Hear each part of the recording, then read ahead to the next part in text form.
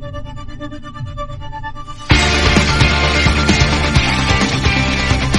ever get the feeling that everything in America is completely fucked up? You know that feeling that the whole country is like 1 inch away from saying, that's it, forget it? Yeah, that sounds about right. You know, and the president and a bunch of people in the White House come down with COVID, and we still have parades with no masks in his honor. We're pretty close. It's okay, he's fine. He's hard at work signing blank pieces of paper with his name on them. But in 2 different locations, yeah. 10 minutes apart. I'm Robert. I'm Sarah. And this is Pump Up the Minute, where we are looking today at minutes 49 through 52 of Pump Up the Volume, which begins with Mark noticing a letter and stopping having sex with his mother's ballet dress.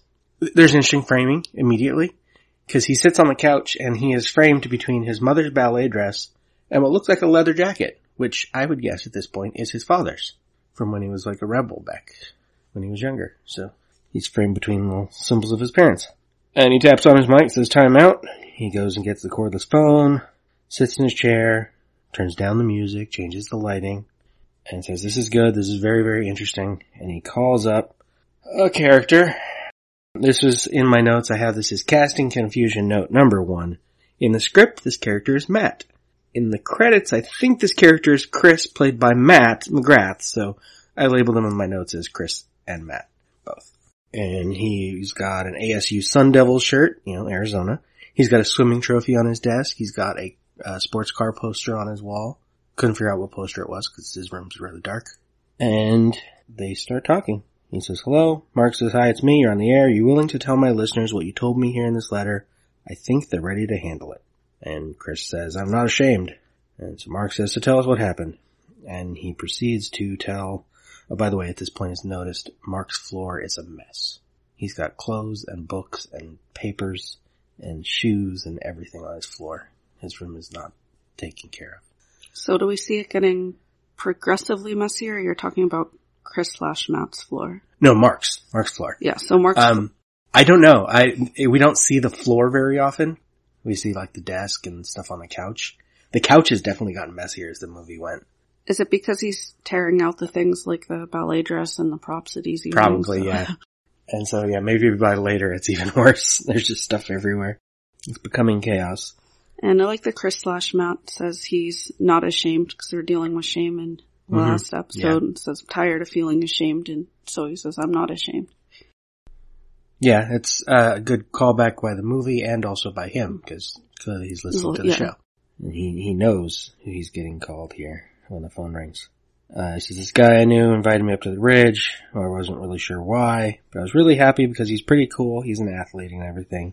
Mark asks him when this was and how old he is. Just before school, I'm 16. Tells him to go ahead. Chris starts telling the story, so we get up there, we take off our shirts, we start fooling around, and we get a shot of Nora wandering around her room. She has new artwork now on her wall, in addition to the ones we've already seen. She's got one labeled as Butthead. There's a Mr. Maniac, and there's a Talk Hard. I think we may have seen the Talk Hard in the last segment, but I didn't note it. Nora's art, by the way, is by an artist named Michelle Gallagher, who did all the artwork. Nora gets her mug, she's drinking. She's got a clothesline of hats, even though I don't think she ever wears a hat in the film. We did see her playing with one a couple segments ago. And so she's listening still. We're going to get some more reaction shots from people in this segment. But most of this segment is a back and forth between Mark and Chris. And so Chris continues, I sort of told him how much I liked him. He just smiled and said he knew it. But then he says, why don't we take our pants off and get a tan? So I did it, but he stalled. Mark tells him to go ahead. We're getting like close-ups now in this conversation. He says, and 2 of his friends showed up and they were drinking beer. And laughing. They took my clothes and threw them up in the trees. I didn't know what to do. I started to cry, but they just laughed at me. And here we get a shot of Maz, who's back in his car, listening very intently. Though he was out, partying and screaming just a minute ago. So I stopped, then they started calling me things. He says, I don't even care about that. And we see Nora now has sat down. Framed between the posters that say nuts and Talk Hard, which was a funny visual. She has a can of Best Test Paper Cement next to her, which is very prominent on the thing, but it's really weird if it's a product placement. Although I did copy in my notes, Best Test Paper Cement is the overwhelming choice of commercial and fine artists, crafters, and teachers. Unlike multi-purpose glues. Best test paper cement will not shrink or wrinkle the paper. When adhering, it's a true adhesive, dries quickly and clear.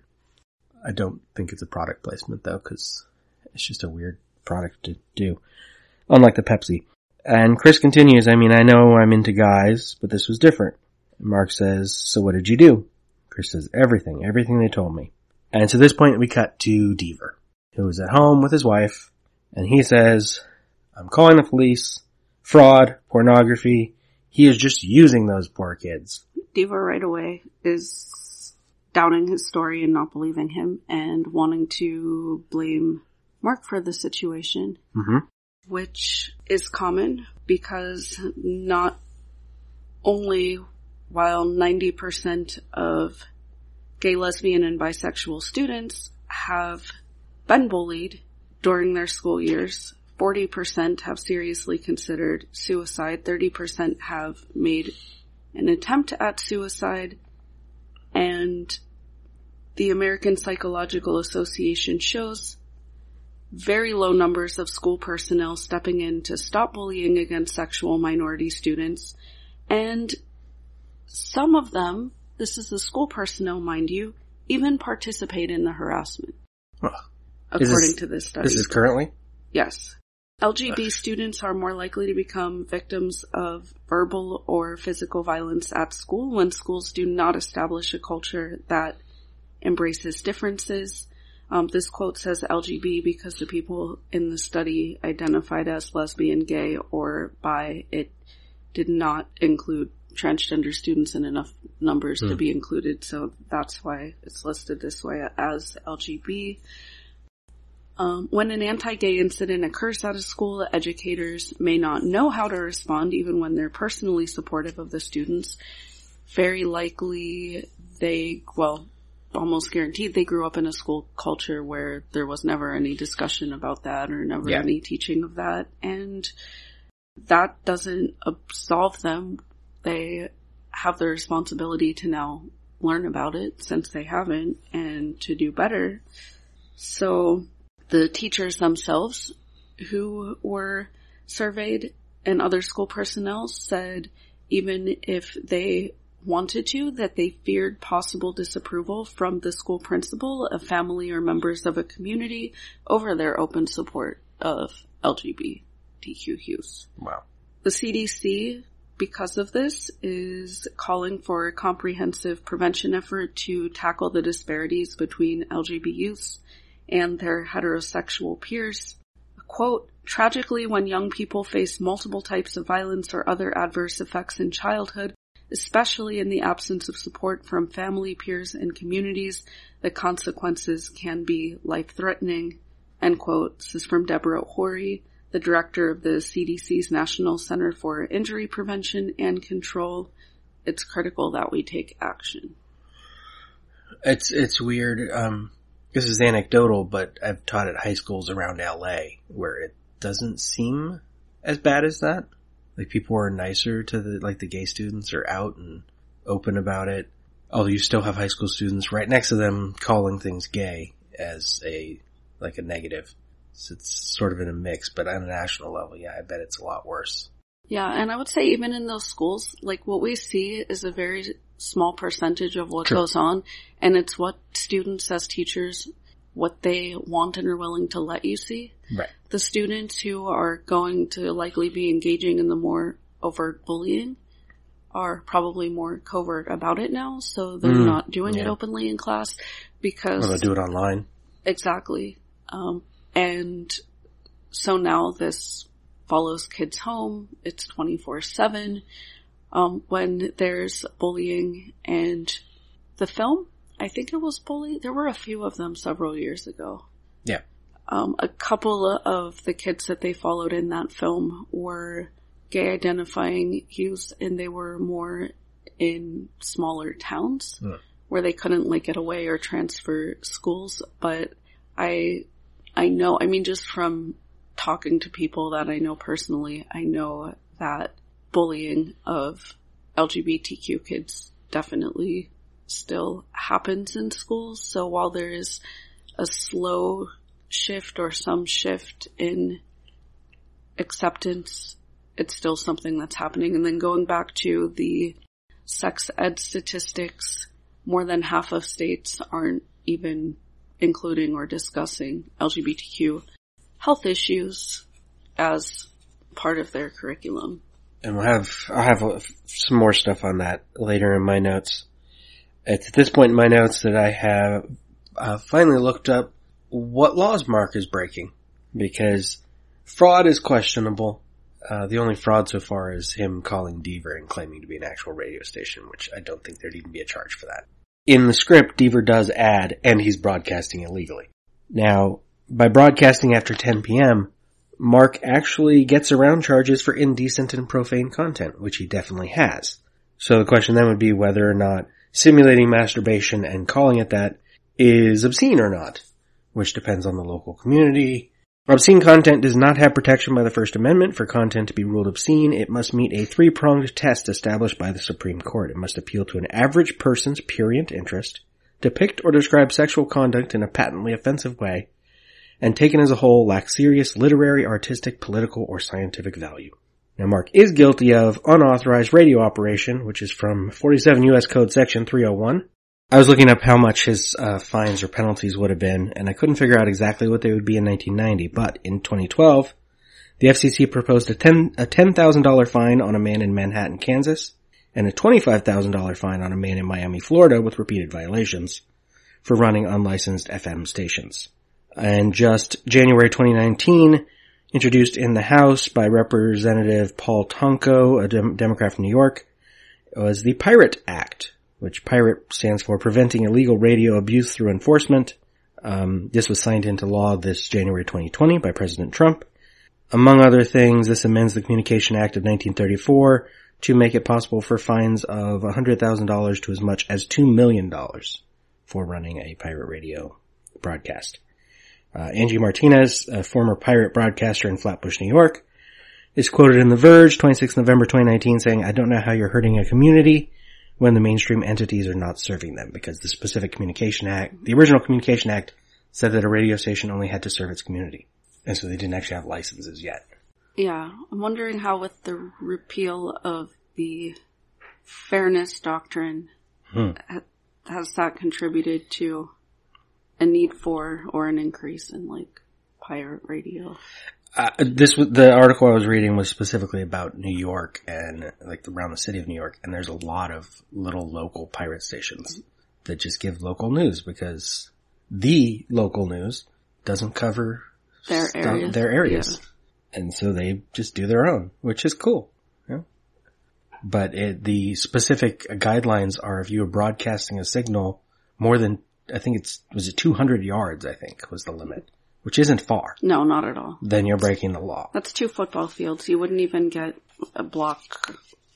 There are exceptions for things like walkie-talkies and CB radios, although you do need a license to use a CB radio on a regular basis. And stuff like Mark had, he might even have some sort of license for it. He's using it in a different way than a license allows, but he might have a license for using it. And so meanwhile, as we're cutting to another scene with the police, in the script, Mark says, "What I'd like to do is go through this from the very beginning to the very end. Is that okay?" And Chris says, I was on my bike at the 7-Eleven, and we do hear, as we cut to the dispatcher, him in the background on the radio saying, "I was at 7-Eleven. So they did record more of this conversation and play it behind people. As we cut to the dispatcher, it says that's the 13th call tonight, so people are calling the police. And we're at the police station, and there's an interesting set dressing. It is someone's 40th birthday at the police station.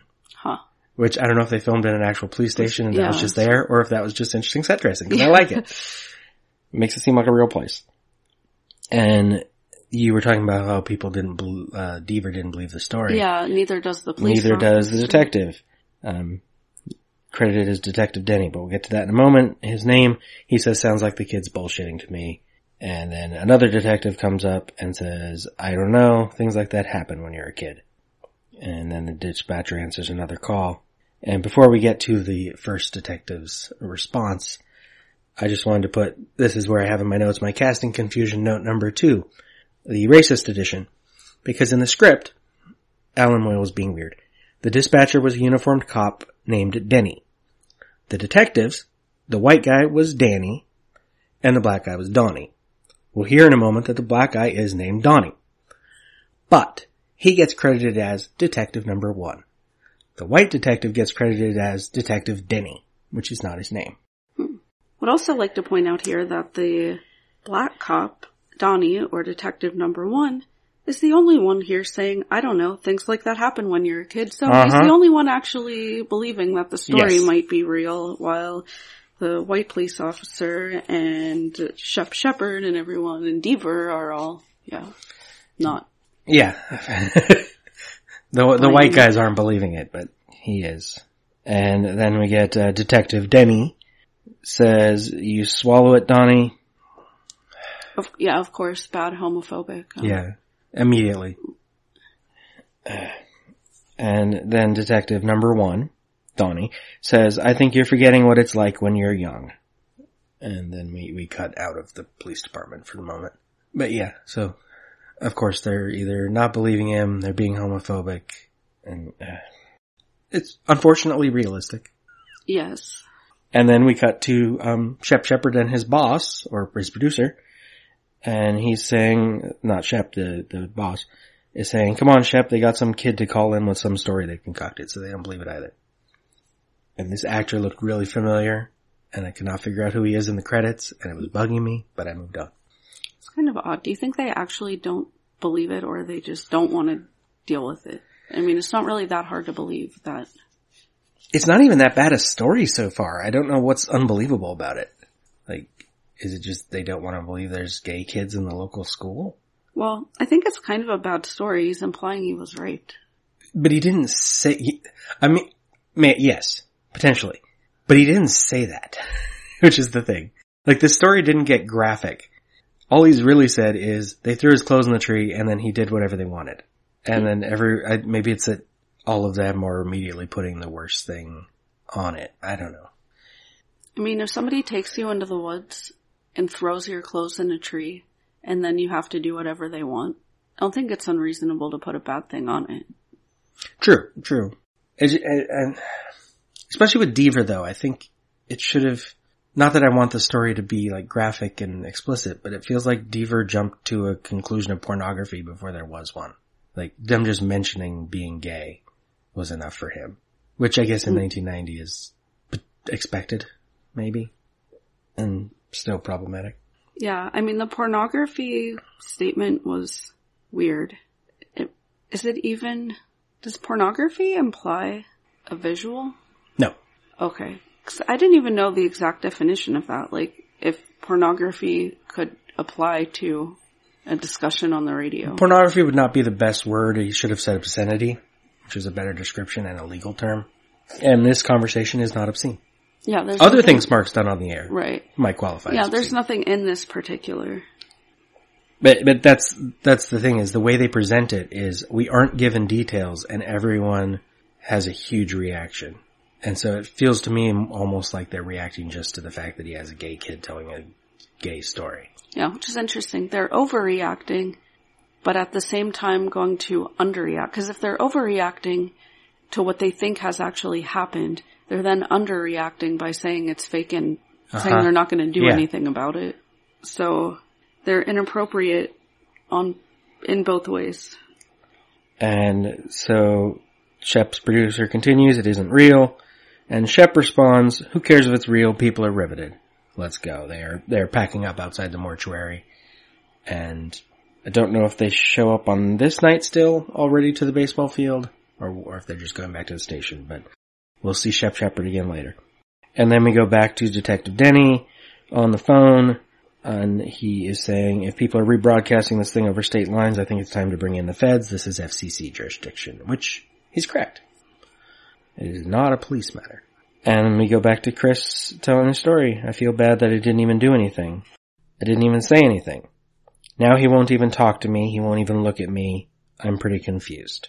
Which is kind of odd, because he just said he did what they told him to do, and now he's saying he didn't do anything, so seems like maybe he doesn't really want to share what happened either. The whole thing's kind of... Well, that's also why I didn't necessarily think, like, he had been raped outright. Oh, well, no, I wasn't implying that outright either. I don't know. More of a coercion, physical coercion of some type. Which puts it in a weird position, because then he still wants to talk to that, like, I mean, they're teenagers, and that's the point, is that even if you're forced into it, you're gonna feel like you were involved and it was part of your thing. But then Mark has a good response. He says, confused, you're not the one who's confused, you sound like you know exactly what's going on. If anyone's confused, it's those guys out there. And Chris says, I know, but I think about him a lot. And in the script, Chris adds, sometimes I think everything's just a practical joke. Like the only proof that God exists is this joke he's played on us. And then we cut to Emerson as he says in the movie, sometimes I wonder why one person is born one way and another person is born another way. And we get a close-up shot of Mark not saying anything in response. Which, to interject, is pretty progressive for a 1990 film, actually, to say, I wonder why one person is born one way and another person is born another way. I don't know. I mean, I can assume, just because I know where you went to school and the school that, or the attitudes and beliefs of your school, but even in my pretty diverse public school in the early 90s, it wasn't a common belief that people were born that way. There were still a lot of people who expressed attitudes about homosexuality being a choice and about how it being a purposeful sin and all of that. And were there even discussions surrounding homosexuality? In my school, no. Mine was, in case I haven't mentioned it, I went to a very tiny private school, religious school, and it would essentially be no, there weren't any gay people at our school, of course, and homosexuality was a sin. Yeah, which I'm sure there were. That was the extent of that conversation. I'm sure there were gay people statistically at your school. They were just terrified to say anything about it. Exactly. And maybe questioned and doubted things themselves because they were told their whole identity wasn't valid or even a thing that existed. So in my school, I had a close friend who was a guy who trusted me to just talk to me and tell me that he had like warm feelings for other guys. He didn't know if that made him gay or straight. He was just like questioning why he felt like he was straight and had a girlfriend, but still felt like affectionate towards guy friends in ways his other guy friends didn't seem to feel for each other. And it's just really sad that one, totally separate from any sexuality, boys just weren't even told that they could be affectionate or have close friendships with men that involve feelings. So even a thought that he had feelings for other men, he was questioning his sexuality. But questioning his sexuality was good, but he didn't feel like he could do so with just about anybody else. Because even having that discussion was like, he's like, I can't talk to my mom about this. She's a very right-wing religious person. Yeah. She'd freak out if I told her that. I can't tell my guy friends about this because then they're going to be like, oh my God, he's that way. And he's like, my girlfriend will get mad, like all of this stuff. So he felt like he couldn't really talk about it. And even in my public high school, there were a few guys who I dated and hung out with, and it was like, kind of knew they were gay, but not, like they couldn't be out. Like it wasn't until a decade later where they were actually. Which is interesting because I realized, I don't know why, it connects. But I was thinking of the show My So-Called Life, which was on right after we both graduated out of high school. That was like 94. With an openly gay character as a main character in the high school show. Which I guess if it had been more popular, would have been a huge deal. Yeah. It was pretty uncommon for that time. There was a made-for-TV movie called That Certain Summer in 1972 that was directed by Lamont Jackson. And it was the first ever, at least that's how Wikipedia and a few other sources Wikipedia drew upon, are defining it as the first ever to deal sympathetically with homosexuality. The leads were two men who were fathers and, well, fathers of the same children. And it was produced by Universal Television. It was actually an ABC Movie of the Week. And it got a number of television awards and nominations. And there, in the 1970s, in the post-civil rights era, there were starting to be openly gay characters on television, but then the AIDS crisis of the early 80s. Yeah. We did continue, a huge backlash. We did continue in the 80s to have openly gay characters in movies, but they were usually for comedy purposes. Right. And by comedy, they were usually the butt of jokes, yeah. which... Although I realized recently that a few of those may have been a big part of why I kind of got over what my school and church was telling me about gay people, is because some of them were great characters who seemed like actual people and better than the other characters in the movie. What I'm thinking of is Hollywood in Mannequin. He's a better person than almost everyone in that movie. Because, he's nice to people. He cares. So. Yeah, I'm trying to think. I had no depictions that I can remember of gay characters growing up. Because a lot of my pop culture, again, was music. So other than a couple of songs which really didn't deal with homosexuality very positively, or the way it was in song was not overt enough that I would have known that that's what they were singing about or talking about when I was younger.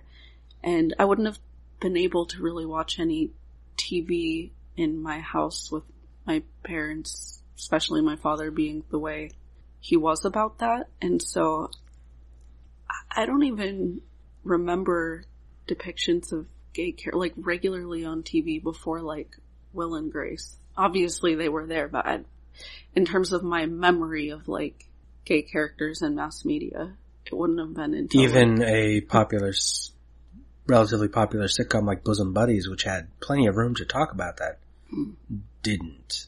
I mean, they used men dressed as women as a visual joke, but didn't comment on it and didn't ever deal with the sexuality implied, potentially. And so it's no wonder that we see CDC statistics with 90% being bullied and 30% having made at least one attempt at suicide. If your entire existence is erased and invalidated or is told is evil and you don't have characters and you don't have people to identify with, and this happens at school and then you go home and you can't talk to your parents about it because most parents would not have been sympathetic to it.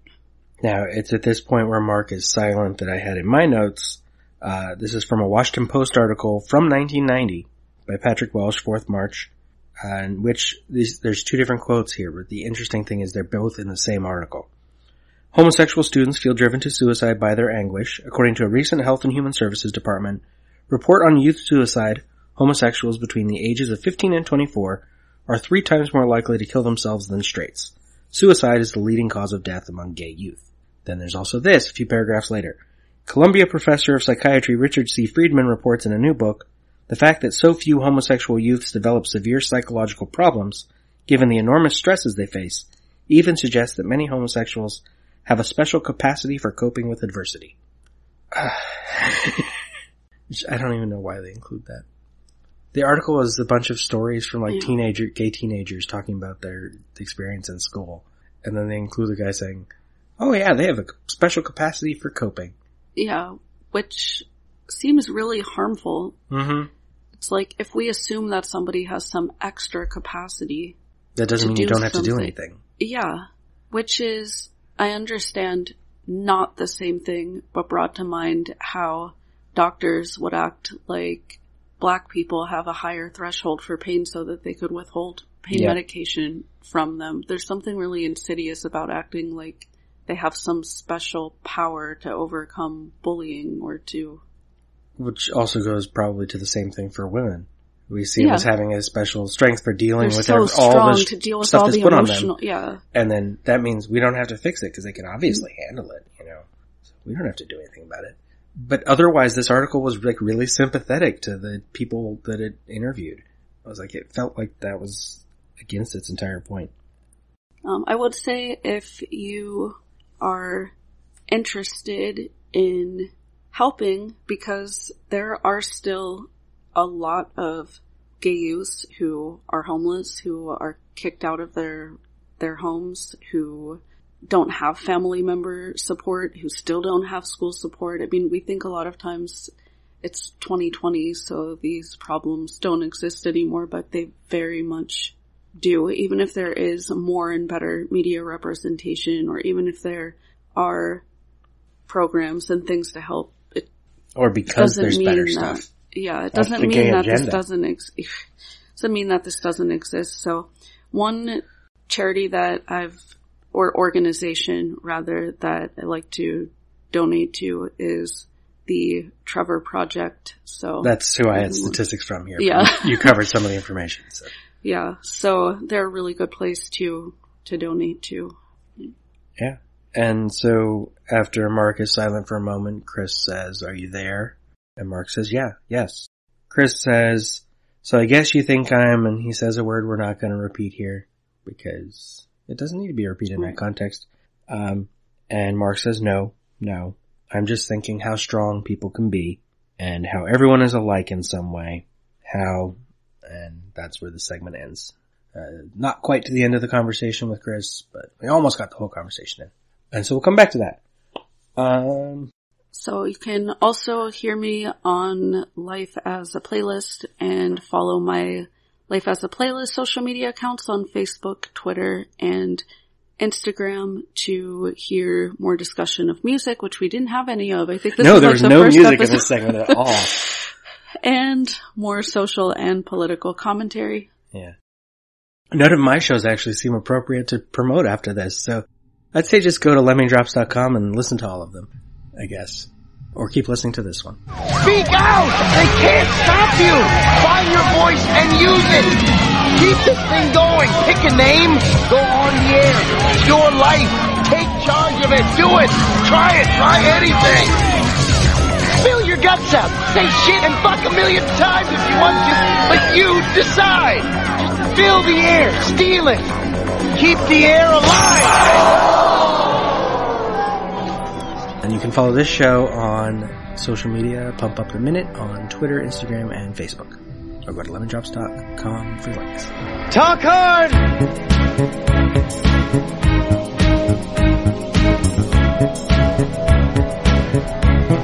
Everybody knows.